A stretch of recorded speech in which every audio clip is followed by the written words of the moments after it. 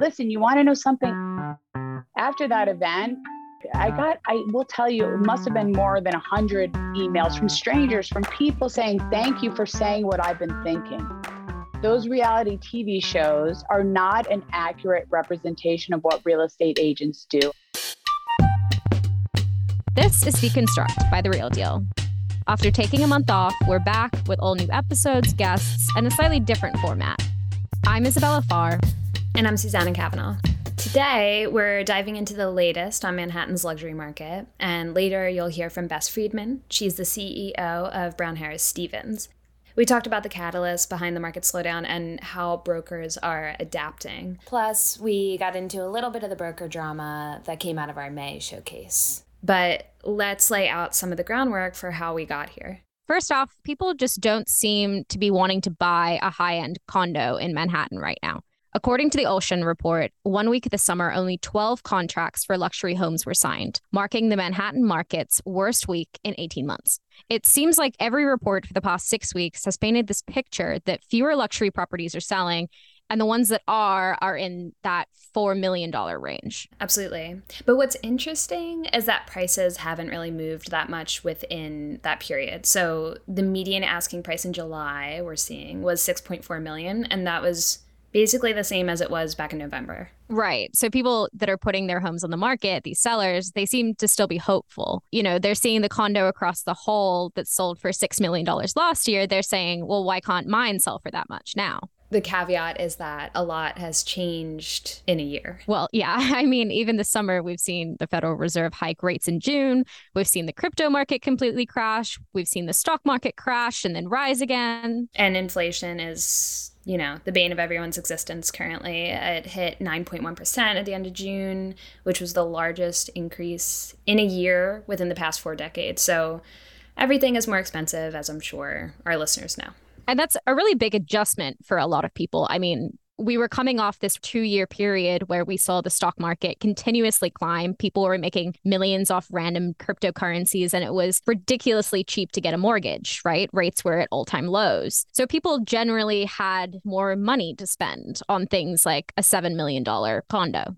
Right, or a second or third home at the beach or in upstate New York. And now we're seeing contracts in those suburban markets dip, which is interesting because they were the first areas to really pop off when the pandemic hit. Right. The Hamptons was this market that really boomed during the pandemic. Jonathan Miller actually called the Hamptons like a co-primary market instead of a second home vacation market. And now one of his recent reports said sales are way, way down. And that was in June. And the Fed has hiked rates twice since then. So they're now 1.5 percentage points higher, which in turn has made taking out a mortgage more expensive. I'm glad that you brought up mortgages because I don't think we can talk about this without bringing up the fact that it is more expensive to buy a home with a mortgage right now as interest rates have gone up. I was doing calculations on this and it was something that kind of blew my mind. The average mortgage rate in July of last year was 2.87%, right? So say you buy a $6.8 million condo with a 30-year mortgage and 20% down with that 2.87% interest rate. That's a monthly payment of $22,500. Last month, mortgage rates were sitting at around 4.8%.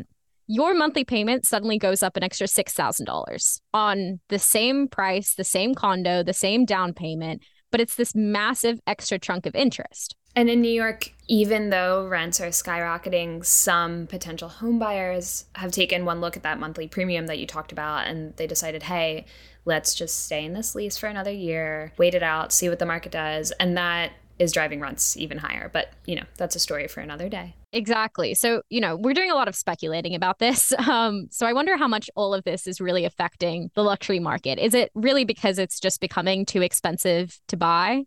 So I asked Bess the exact same thing. Good afternoon. My name is Bess Friedman, and I am the CEO of Brown Harris Stevens, which is a residential real estate company.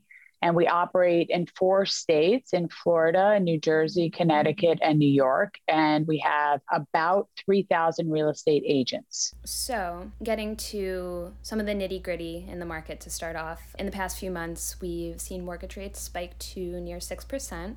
They've come back down a bit recently, but I'm wondering how you've seen that increase affect the appetite for luxury sales in New York City specifically? Specifically in New York City, we are certainly seeing a slowdown of the discretionary buyer. Somebody that maybe is buying a second home or a third home. Definitely somebody is probably over the $4 million budget, and somebody who can take their time and it's not a need. New York is mostly cash, or a lot of cash buyers, but I think because it's not just because of the rates, I think it has to do with a lot of other external forces, including inflation, a stock market, the war. Economists, some are saying we're in a recession because of the contractions that we're seeing in the economy, but then you see the jobless rate at 3.6%. So other economists say, well, we're not in a recession. But I think all of those things are making the high-end luxury buyer maybe pause and rethink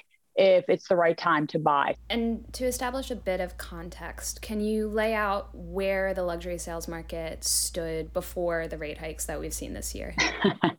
Well, the exuberance in the real estate market, which was 2021, was record-breaking. And we saw incredible sales, high-end luxury. A lot of people made enormous sums of money during the pandemic, and they spent it like drunken sailors in 2021. You know, you saw people buying huge homes, big places, California, New York City, Palm Beach, Connecticut. People were just spending like crazy.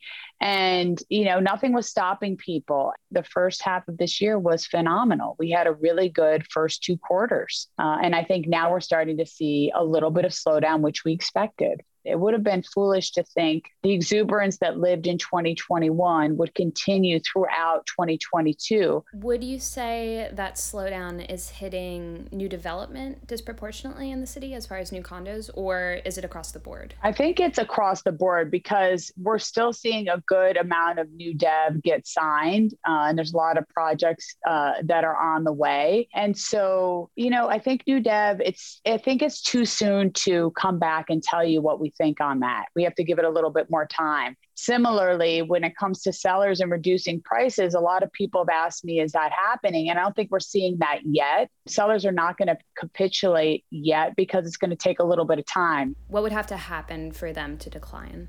You'll see sellers start to react once they see they're not getting offers or inquiries. And I've talked to a lot of real estate agents all the time, and they tell me their open houses are much lighter in attendance. The inquiries that they're getting are much less. Offers are less. And so I think as that goes on and the months continue to unravel and they communicate that to sellers, then sellers are going to have to adjust prices.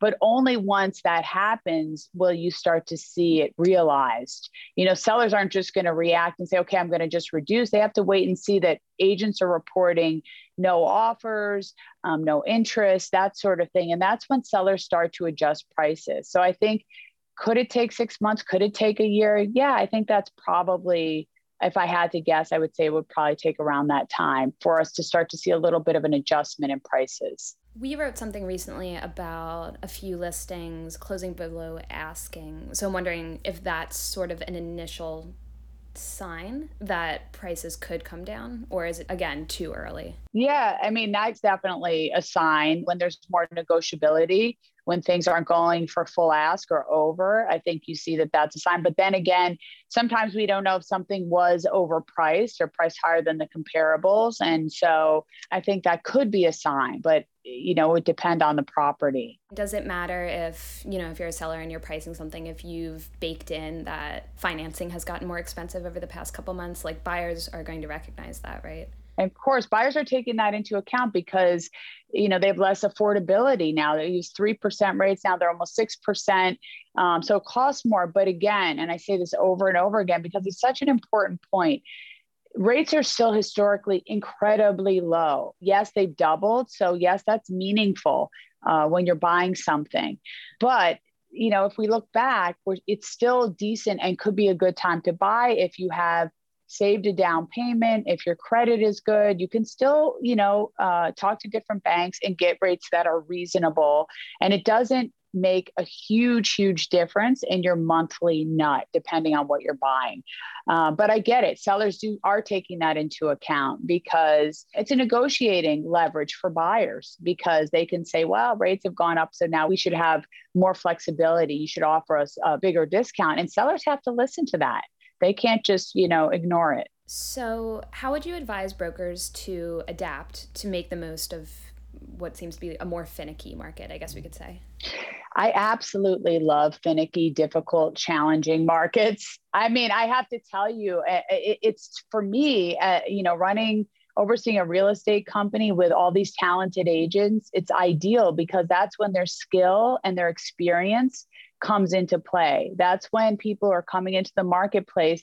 They want to talk to the experts and understand what's going on and get the best advice possible. And I think this is when an agent really will flourish in this environment. It's a finicky market, but you want to talk to people who can advise you, who've been through what happened after 9/11 or the collapse of Lehman Brothers, or when the pandemic hit, when we sat here and for 3 months, the whole market was shut down here in New York City. They can walk people through that, talk to them, give them solid advice, and tell them what they've seen before and what they could probably expect in the future. Housing is essential. Everybody needs to have a roof over their head. It's an emotional commodity. And so I think agents really do well in this environment because they offer that psychology to people in nervous, this is a little bit of a nervous time for people. And then lastly, I wanted to follow up on the reality brokerage debate that came out of our showcase a few months back. So, of course you did. Of course you did. I do. I have to. So as you probably know, Ryan Serhant released a video after the fact, and he said that, traditional brokerages are, quote, scared of the innovations that TV shows are introducing. So building a brand around an agent, leaning heavily on content creation, et cetera. Do you think that traditional brokerages can benefit from any of those innovations, or do you stand by your take that reality TV on a whole is bad for the industry? Well, those are two separate things. So let me just answer your first question. I 100% support those innovations, all of them. We need them, whether it's Instagram and TikTok. We do support those. And I know Ryan released a video, which I didn't respond to. I know a lot of people sent it to me. To be honest with you, in all candor, I didn't even watch it.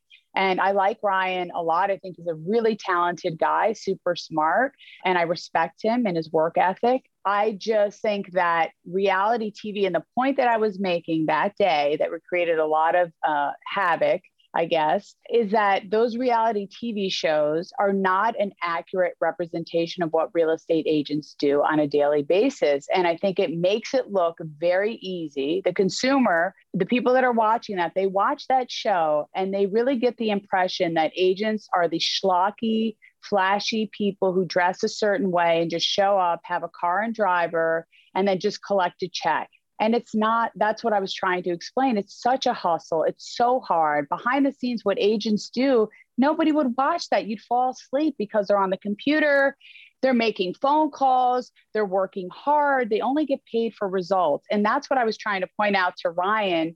I know he got offended by the whole thing. I'm not scared. I love that he's here and in the industry. I welcome competition. We've been around for 150 years, and I respect what he's doing. Just like last season, Deconstruct airs every Monday wherever you get your podcasts. So subscribe now so you don't forget. Next week, we're chatting about the highest earners in real estate, who took home the big bucks, and some of the perks that they got. Tune in then.